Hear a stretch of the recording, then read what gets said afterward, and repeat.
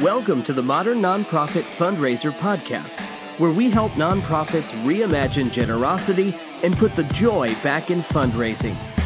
Hear from leading nonprofit fundraisers and marketers as they reveal strategies for strengthening donor relationships to propel your nonprofit forward.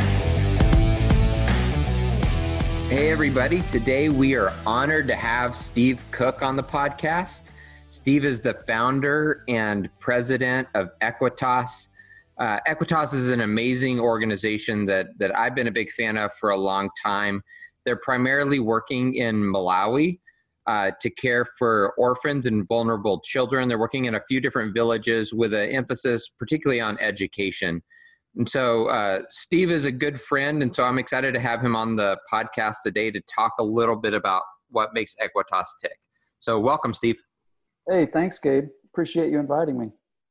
Yeah, absolutely. So let's start here.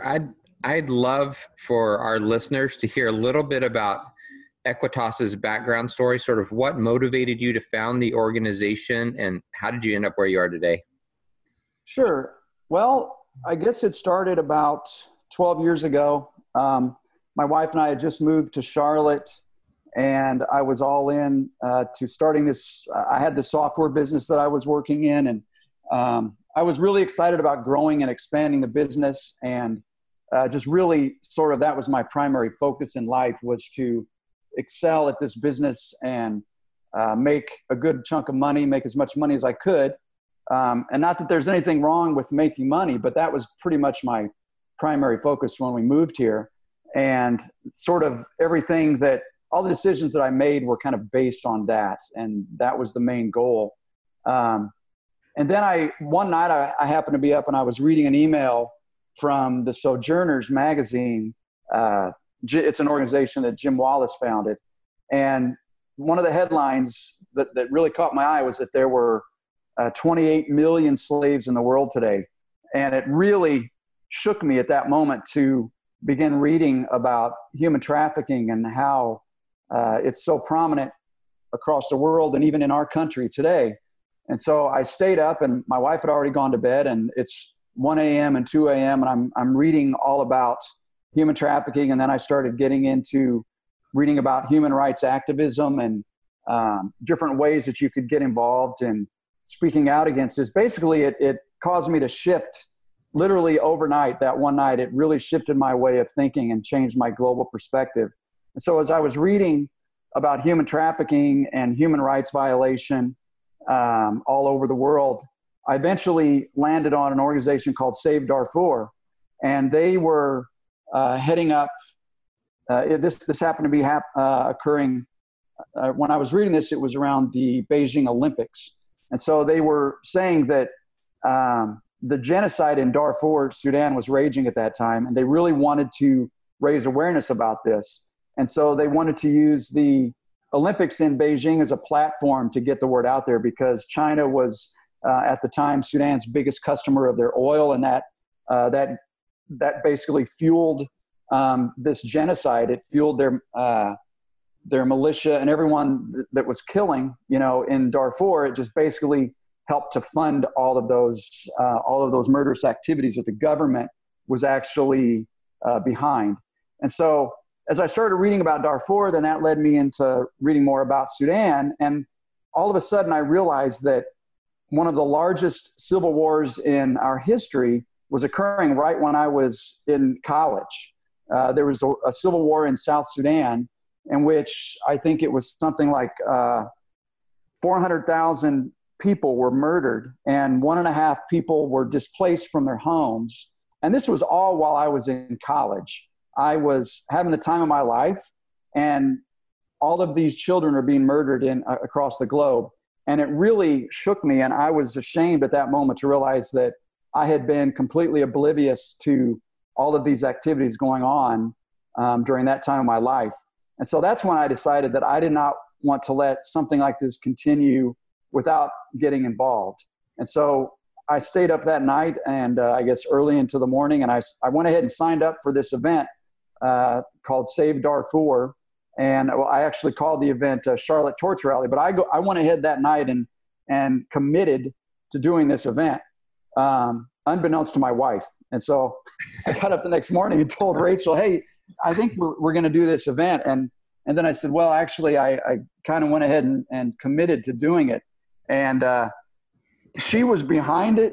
But that's kind of the way I've been rolling ever since then, is I just kind of jump in and, jump out of the plane and then try to find a parachute. But it ended up working. We had some amazing friends that we were in close contact with, and we pulled sort of had a dinner party at our home, invited a bunch of friends from our church over, and we told them about this event. And that evening was basically when we came up with our committee. We came up with our program committee, the fundraising committee, the marketing committee, all the different committees that we needed to pull it off. And then I started some conversations with some of the Sudanese lost boys that had relocated in Charlotte. And really, it all started that one evening when I was reading about human trafficking. That one night just really turned my life around. Yeah. It was funny. I knew you back then. I remember getting a call from you, and you started to talk about this stuff. And, you were really just doing software development, and it so quickly escalated into, there's this huge rally that's closing down Charlotte, and there was celebrities there. I'm like, what the heck? It was just amazing. Yeah. Liam, Lamont Hebert, the lead singer for 10 Shekel Shirt, he came, he brought his band and they performed. And John Prendergast, who used to be an advisor to the Clinton administration, he came and spoke. We had a lot of the Lost Boys that came and performed. And yeah, it was an amazing day. It was much larger than I had hoped that it would be, and really successful. I mean, we were able to raise enough money to send some clean water and some medicine to the refugees there and across the border from Sudan into Chad. And then we were able to support some of the Lost Boys here in Charlotte with their college education. And that was what really opened my eyes to, wow, it's actually possible as a software developer. It's actually possible to pull something like this off on the side, and that's what motivated me to continue going with Equitas. Now, originally I thought the only reason we formed Equitas was just so that we could have a 501c3 so that we could accept donations, because when we were trying to get sponsors for this event, all these businesses in town, they definitely needed to have a 501c3 so that we could, accept their donations and all that. And I really, at that moment, whenever I signed up for this event, and then progressing through all these meetings, and we decided to get the 501c3, I never once imagined then that it was going to progress over the last 10 years to where it is today. I think at the end of that event, we had brought in about $40,000 just, which was way bigger than we had hoped. That's great. A big part of the reason why I wanted you on the podcast was we've talked to a few people on here that are kind of, 50-year-old, $50 million organizations, and they're thinking about kind of the ins and outs of fundraising, which is great. But I just love hearing the story of a founder who just sort of makes up their mind to make a difference in the world and sort of fearlessly charges into it, in some sense, not having much of an idea what they're doing, but then turning around and looking backwards on it and looking at the impact. So a part of the thing now is that you guys have, you've partnered with churches, government, schools, missionaries, you've partnered with chiefs, you're doing a lot of your work. You obviously moved your focus from US-based stuff, focused on Darfur to more Malawi now. But this little sort of side thing that you started doing, you're, actively supporting 200 orphans. I know you've built schoolhouses. So I'd love to hear you talk a little bit about where Equitas is now and kind of what your passion is at this point. Sure. After the event that we had, I knew then that I wanted to do something to help orphans. I just knew that after meeting these lost boys in town, it just broke my heart to hear some of their stories. They have horrific stories, children going through things that no child should ever have to endure. And that just broke my heart. And I decided then that I wanted to help orphans. And so I tried to get into Sudan. And the only way that I could get in was to fly in a cargo jet, to sneak in across, to fly into Chad, and then under cover of darkness, sneak across the border with rebel soldiers and a couple of other guys that I was going with, a photographer.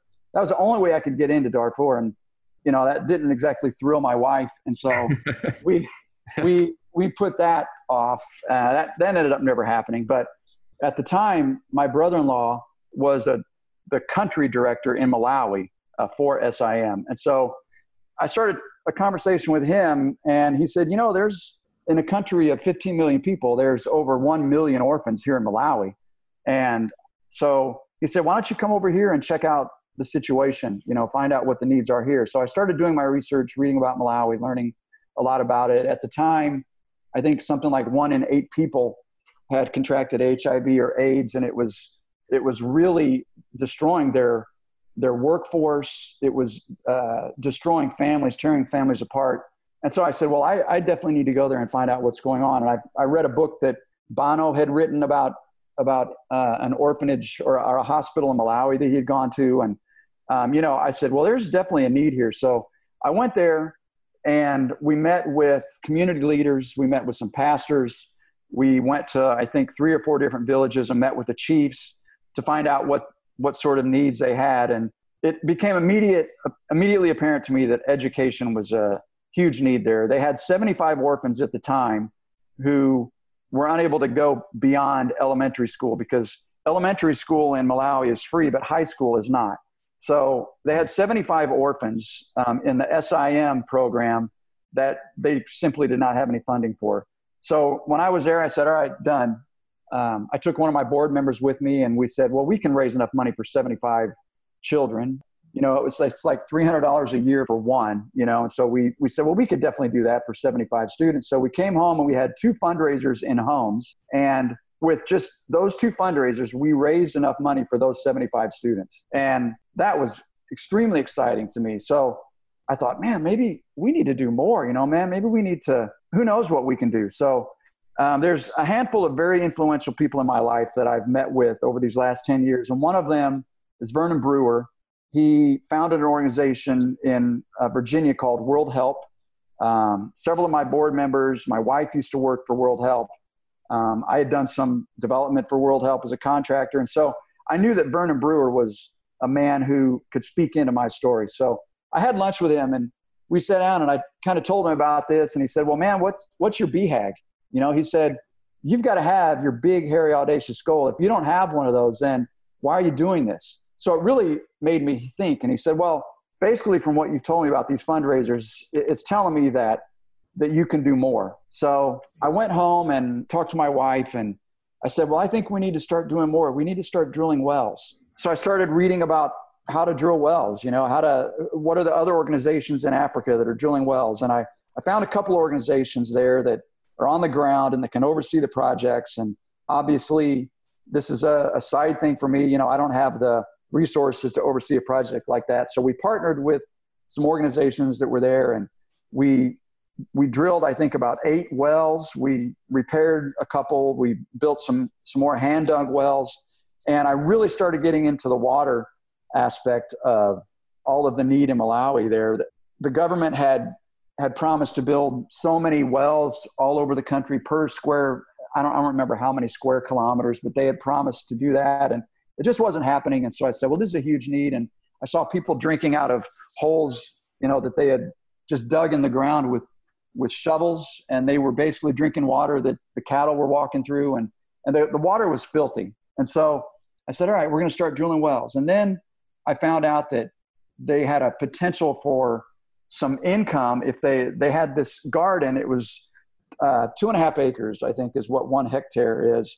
And so they said, well, we've got this garden, but we don't have any way to irrigate it. There's not enough rain here. And so I found a missionary there who, his son is an engineer, and he had designed a solar-powered irrigation system that could water all of the crops on this 2.5 acre plot of land. And so I said, oh, that's perfect, man. We can do that. So we raised enough money for the solar powered well, and we put some roads in, and we put culverts under those roads, and we bought them some oxen and a cart. And so then I said, oh, wow, this is great, man. We're exploding. We're getting to the point now where we've got wells. We can do this community development, and we can start partnering with other villages. And so then I started thinking much bigger. And again, this is just me doing this on the side. And so I had the annual board meeting, started laying out my plans for the future of Equitas. And just right before that meeting, I had started reading about fistula repairs. And I don't know if you're familiar with fistula repairs, but I read about that. And for like $200, doctors can go in and perform a fistula repair. And I said, all right, we're going to start going into Libya, and we're going to start performing fistula repairs. We can pay doctors to do that. And so I started drawing all this up on this big board, and the board all just looked at me like I had three eyes. And they said, I don't know what are you smoking, but you're going to be burned out in less than 2 years. Mm-hmm. If you try to accomplish all this. You need to stick to one thing. You need to do one thing and do one thing well. So my board, I respect every member of my board highly, and they all really speak a lot of wisdom into my life, and I depend upon them in a tremendous way to direct me and guide me. And so at that time, I had just finished reading Toxic Charity. Mm-hmm. And that book, hands down, has been the most influential book in my way of thinking in regards to how I engage marginalized people and how I engage needs across the world, and how I can partner with these marginalized people, not go into their communities with my own Western ways of thinking, but I go into their communities and partner with them and figure out a way to work with them. And so after that board meeting, we decided that we were going to stick with education, because we had been successful. At that point, we had 200 orphans or vulnerable children, which UNICEF defines an orphan as having lost one or both parents. And so a lot of these children were considered orphans, even though they still had one parent, but they had 8 siblings. So they were still considered vulnerable. So we decided that we were going to devote all of our energy, all of our resources to education. And I had been sitting on the sidelines the first 30 years of my life. I decided I needed to jump in, but I got to the point to where I just knew that if I'm just doing this on the side, I can't try to save Malawi. I can try to help the children. And by educating them and by doing the initiatives that we're doing, putting children through high school, we've got a couple in college now, by building this elementary school, we're empowering them to take responsibility for their country. And it's the thing about education, and this is something that it took me a while to accept, is that education is not really all that tangible, and it's a multi-generational process. So the cool thing about drilling a well for me was that, hey, I could drill a well, I could show up, there was a big party, Yep. I could see the well right there. But then when I read Toxic Charity, it was a big wake-up call for me as to, well, now I'm responsible for that well. I'm going to have to make sure that it's still running. But still, I can see that well in front of me. Whenever you're talking about educational, it's not tangible. Yeah. I can't touch a child's education, but I can, over the course of many generations, hope that that is going to reduce that poverty on a global scale. And I will never see that in my lifetime. I will see little pieces of it. But building a school is something very tangible. It's physical, but in terms of the lives that are changed, I may not see any of that, in my lifetime. And this is all fascinating. What you've been able to accomplish as just a guy with a vision to make a difference is amazing. Your sort of humility, your willingness to ask people what they need. I think it turns out that a lot of times folks actually know what they need. And so just asking them and partnering with them can go so far. We've seen this a lot with the nonprofits we work with, is that they start out early on with this huge, we're going to save the world's focus, and being able to narrow it.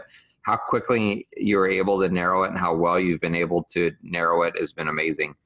On the back end of your growth and the difference you're making, has required some sustained amount of fundraising, more than just a wine and cheese party in your house. So talk to me a little bit about how you think about fundraising. I know you have a passion for, so much of the money getting out to the field and having this measurable impact. So talk a little bit about how you've thought about like sustaining fundraising over time. Sure. Well, in the early years, I saw fundraising as a series of events. In my mind, a fundraiser was an event. It was, you have people come into a home, you have people show up somewhere, like the big fundraisers that a museum has, that's a one-night event. Yep. But as I've mentioned, Equitas is a completely 100% volunteer-driven organization. I am its first and most involved volunteer. I'm a complete volunteer.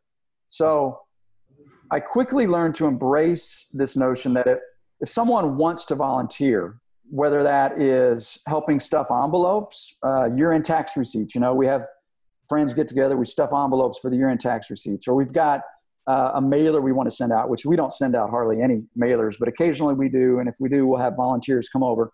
But I started to, rather than, if somebody comes to me and says, hey, I want to volunteer with Equitas, what can I do? Initially, I would think, well, what sort of event do I have that, that I could invite you into, stuff envelopes or whatever. And then I started to allow that to grow. Whenever they said, how can I volunteer? I would ask them, well, what do you want to do? What are your ideas for volunteering? Or, somebody will come to me and say, hey, I want to help you raise money. Okay, that's great. What do you want to do to help me raise money? What sort of ideas do you have?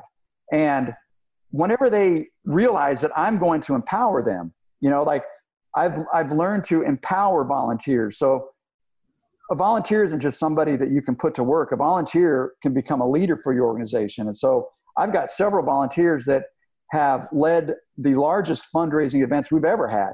Like, for instance, I've got a teacher who came to me and we had coffee one day, and he said, man, I would love to do something with you. His wife is on the board of Equitas, and he said, I'd love to get involved and do something. And I said, well, what do you want to do? And he said, I don't know, let's think about it some more. And so he said, let me talk to my wife and let's think about it some more. And so then he asked, and I had just come back from a trip to Malawi in which I spent a couple of days with orphans documenting their lives through video. I basically shadowed two orphans, 2 different days, from sunup to sundown with my video camera, and followed them everywhere. And so this one orphan, his name was Portafar. I found out he had been walking 8 miles to school every day. He had to get up at around 4 a.m.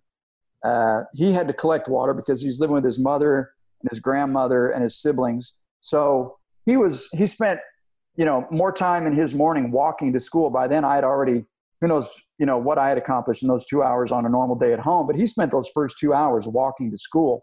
And so I was telling this story to this teacher, and I could see something light up in his eyes. He said, dude, that's what I want to do. I want to hold a fundraiser at my school where the students walk the same distance that your students walk to go to school. And so I said, that's great, man. I said, you take it, you run with it, you do whatever you want to do. I'm here to support you. You let me know whatever resources you need.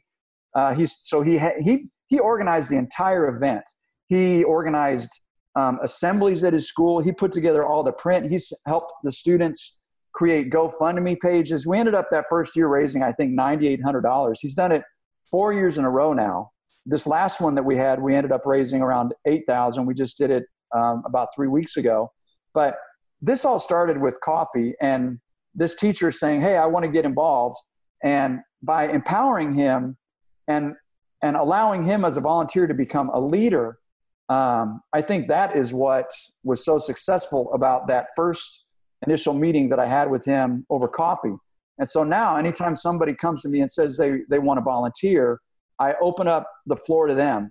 And no longer am I the leader of this organization, they're leaders. And basically what I tell anybody that wants to get involved is that I am really not Equitas, because I'm a volunteer just like everybody else. So you're Equitas, he's Equitas, she's Equitas. And by empowering those volunteers, it has really opened up so many opportunities for us, because now it's not me trying to organize all of these fundraisers. It's me showing up to speak at a school assembly or showing up in a classroom. And now this teacher, by the way, also has every day, he's got his students working in the teacher break room, making coffee for the students. And all of the proceeds from that go to Equitas, to our village schoolhouse.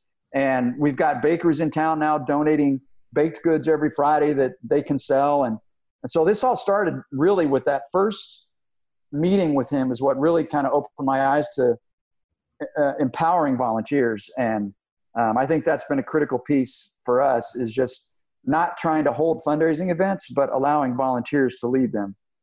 Yeah, I love that. So much of what we talk about on this podcast and away from podcasts is thinking about holistic generosity. So people aren't just checkbooks. It's time, talent, social capital. It's much more holistic than just money. And that magic moment is you figure out what somebody's passionate about, what drives them, what they're good at, and you connect their superpower up with your organization. That's when you really get traction. And so I love how intentional you've been about doing that. I love how much you've been able to accomplish, just sort of empowering people to go out and do fundraising in entertaining ways. One of my favorites that you did was these really nice sort of briefcases that was it Colson Keene? Is that the guy there in town? Yeah. Oh yeah. Yeah. Yeah. Tell us just briefly a little bit about that, because I thought that was a great little innovative thing too. Sure. So Scott Holford, he's one of the board members of Equitas, and he's got this organization, really successful business here in town called Colson Keene. And they make all sorts of leather goods. They make journals and a plethora of leather bags. And so I don't remember if I brought it up or he brought it up, but he's one of my best friends. And so I spent a lot of time with him. And we were just talking about, he mentioned that he wanted Colson Keene to somehow get behind Equitas and support it. And we came up with the idea to start giving away their journal covers. They make these really sweet journal covers. And so we said, well, we can just start giving those away for a minimum donation of X dollars. And that was the first go around. And that first time with the journals was highly successful, man. I don't remember how many we gave away, but it was a lot of them. So then the next year he decided to step it up a bit, and he said, you know what? I want to donate some of my best top-end leather satchels. This is at year-end giving. I want to donate any of these high-end satchels and I think we set it as a minimum donation of either 500 or 1,000. I think it had two different kinds of bags. Yeah. And so for a minimum donation of either 500 or 1,000, you would get one of these satchels. And I mean, I couldn't keep up with my inbox that first, whenever he introduced those satchels. I think we gave away maybe 15 of them, so for a year-end fundraiser of, I think it was roughly around 15,000 that came in, all because he decided to, use his product to help bolster our fundraising. And yeah, that's been a really good thing. And we don't do it every year, but we did it last year. And I think maybe this year we're going to come up with something else, because he's always getting new types of products. And so, but yeah, that's been a great way to help bring in fundraising, especially at year end when you're talking about Christmas gifts and those sorts of things. Yeah.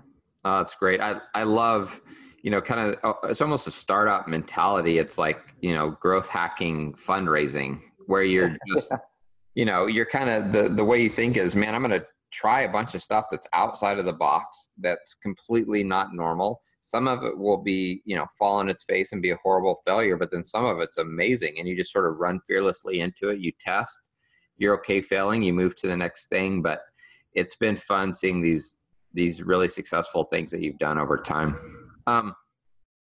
That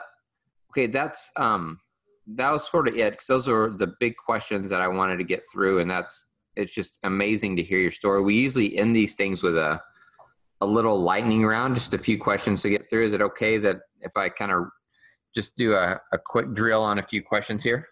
Sure. All right. So first one we usually ask people's, what's the book you've read in the last year? And it could be more than a year, but what's the book that you've read in the last year that's had the biggest impact on you?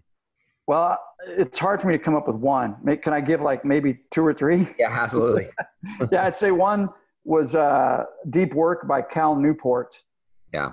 Just talks about the importance of disconnecting from media in general that allows you to really become immersed in your work, which is the only way you can really accomplish anything of significance. So that was a great read. Winning the Story Wars by Jonah Sachs was a good one too, because Equitas really, we're all about storytelling and telling personal stories related to our work in Malawi. And so that was a good one. And then finally, one I was thinking of was The Shed that Fed a Million Children. It's about basically a very similar story to mine. This couple in the UK that decided to start helping children all over the world. Yeah. Oh, that's great. I love those. Those are three pretty diverse recommendations. They're amazing. I'll throw one more in there just because you gave one to me to read a while ago that was just really pivotal for me, but that's the book, What is the What, which is just the great transformative book. It's been out for a while, but that's another one that I think if you want to have your mind shifted through a great story, that's just a really good book.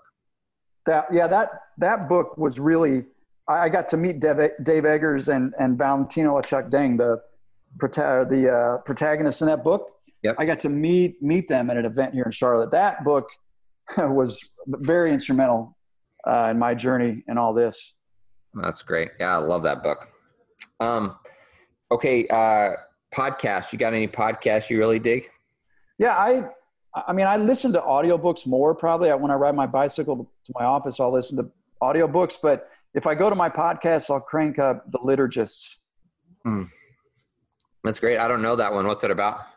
It's basically, you familiar with Science Mike? Yep.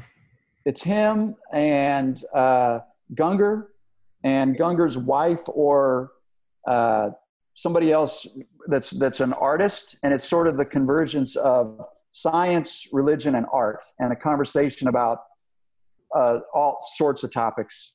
Some could be extremely controversial. Some could be spiritual. Some can be related to the divergence of, how do you explain quantum physics and the spirit realm? And the next one could be about, March for Our Lives. Another one could be about sexuality. They're just extremely diverse, but they're never disappointing. They're so interesting, and you could get sucked into them right away. That's the podcast I would recommend over any right now.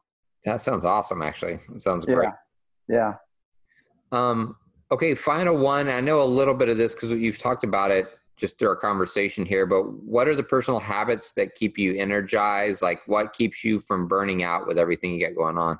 I'd say exercise and meditation really play an important role in my daily routine, just for keeping me centered, keeping me alert.